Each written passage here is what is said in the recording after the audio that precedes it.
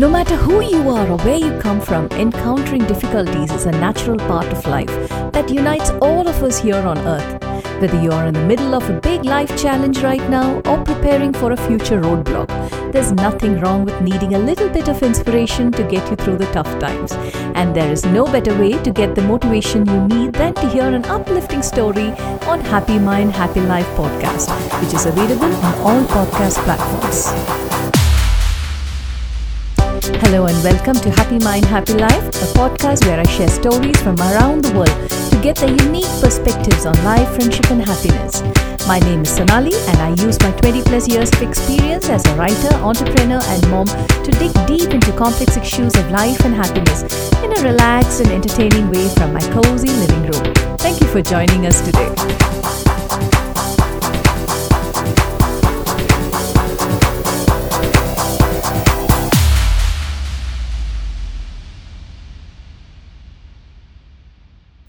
Two wolves are fighting to the death, said the grandfather.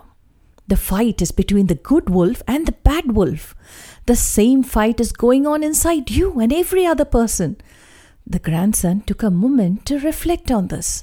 Then at last, he looked up at his grandfather and asked, "Which wolf will win, Grandpa?"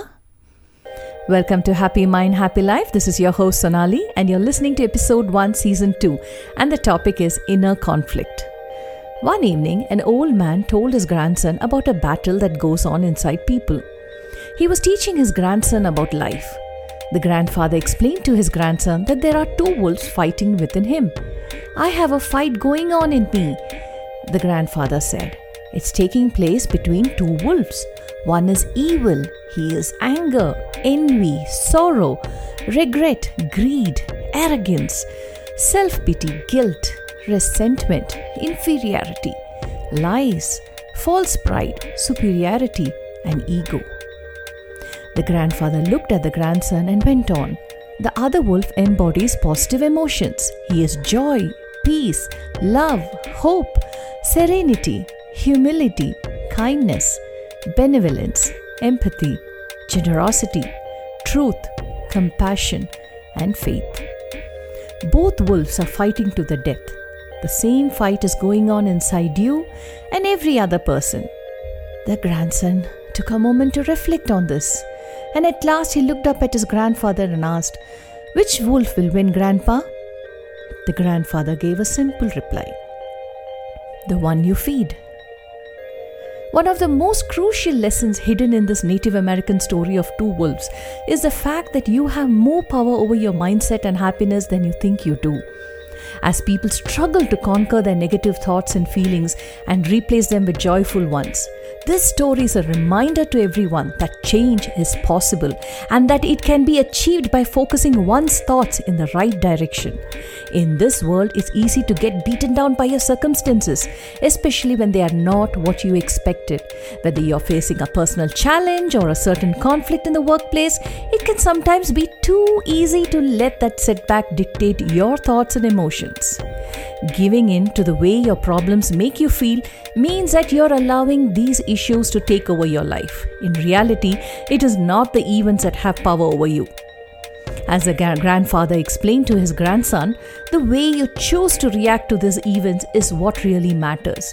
You can choose to surrender to your envy, sorrow, and regret, or you can choose to feed your inner peace, joy, and hope. By exercising your freedom of choice, you can make a life-changing decision of which wolf you want to feed. The wolf you decide to feed in your own life will ultimately determine the way you live your life every single day. These wolves have a never-ending hunger and they continue to keep growing without any limits. You shifting your focus is a sign to the other wolf that you are not interested in giving him food.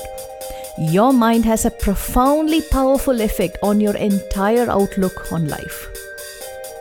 If you choose to focus solely on the negative thoughts in your mind, you will perceive the world around you as an equally negative place.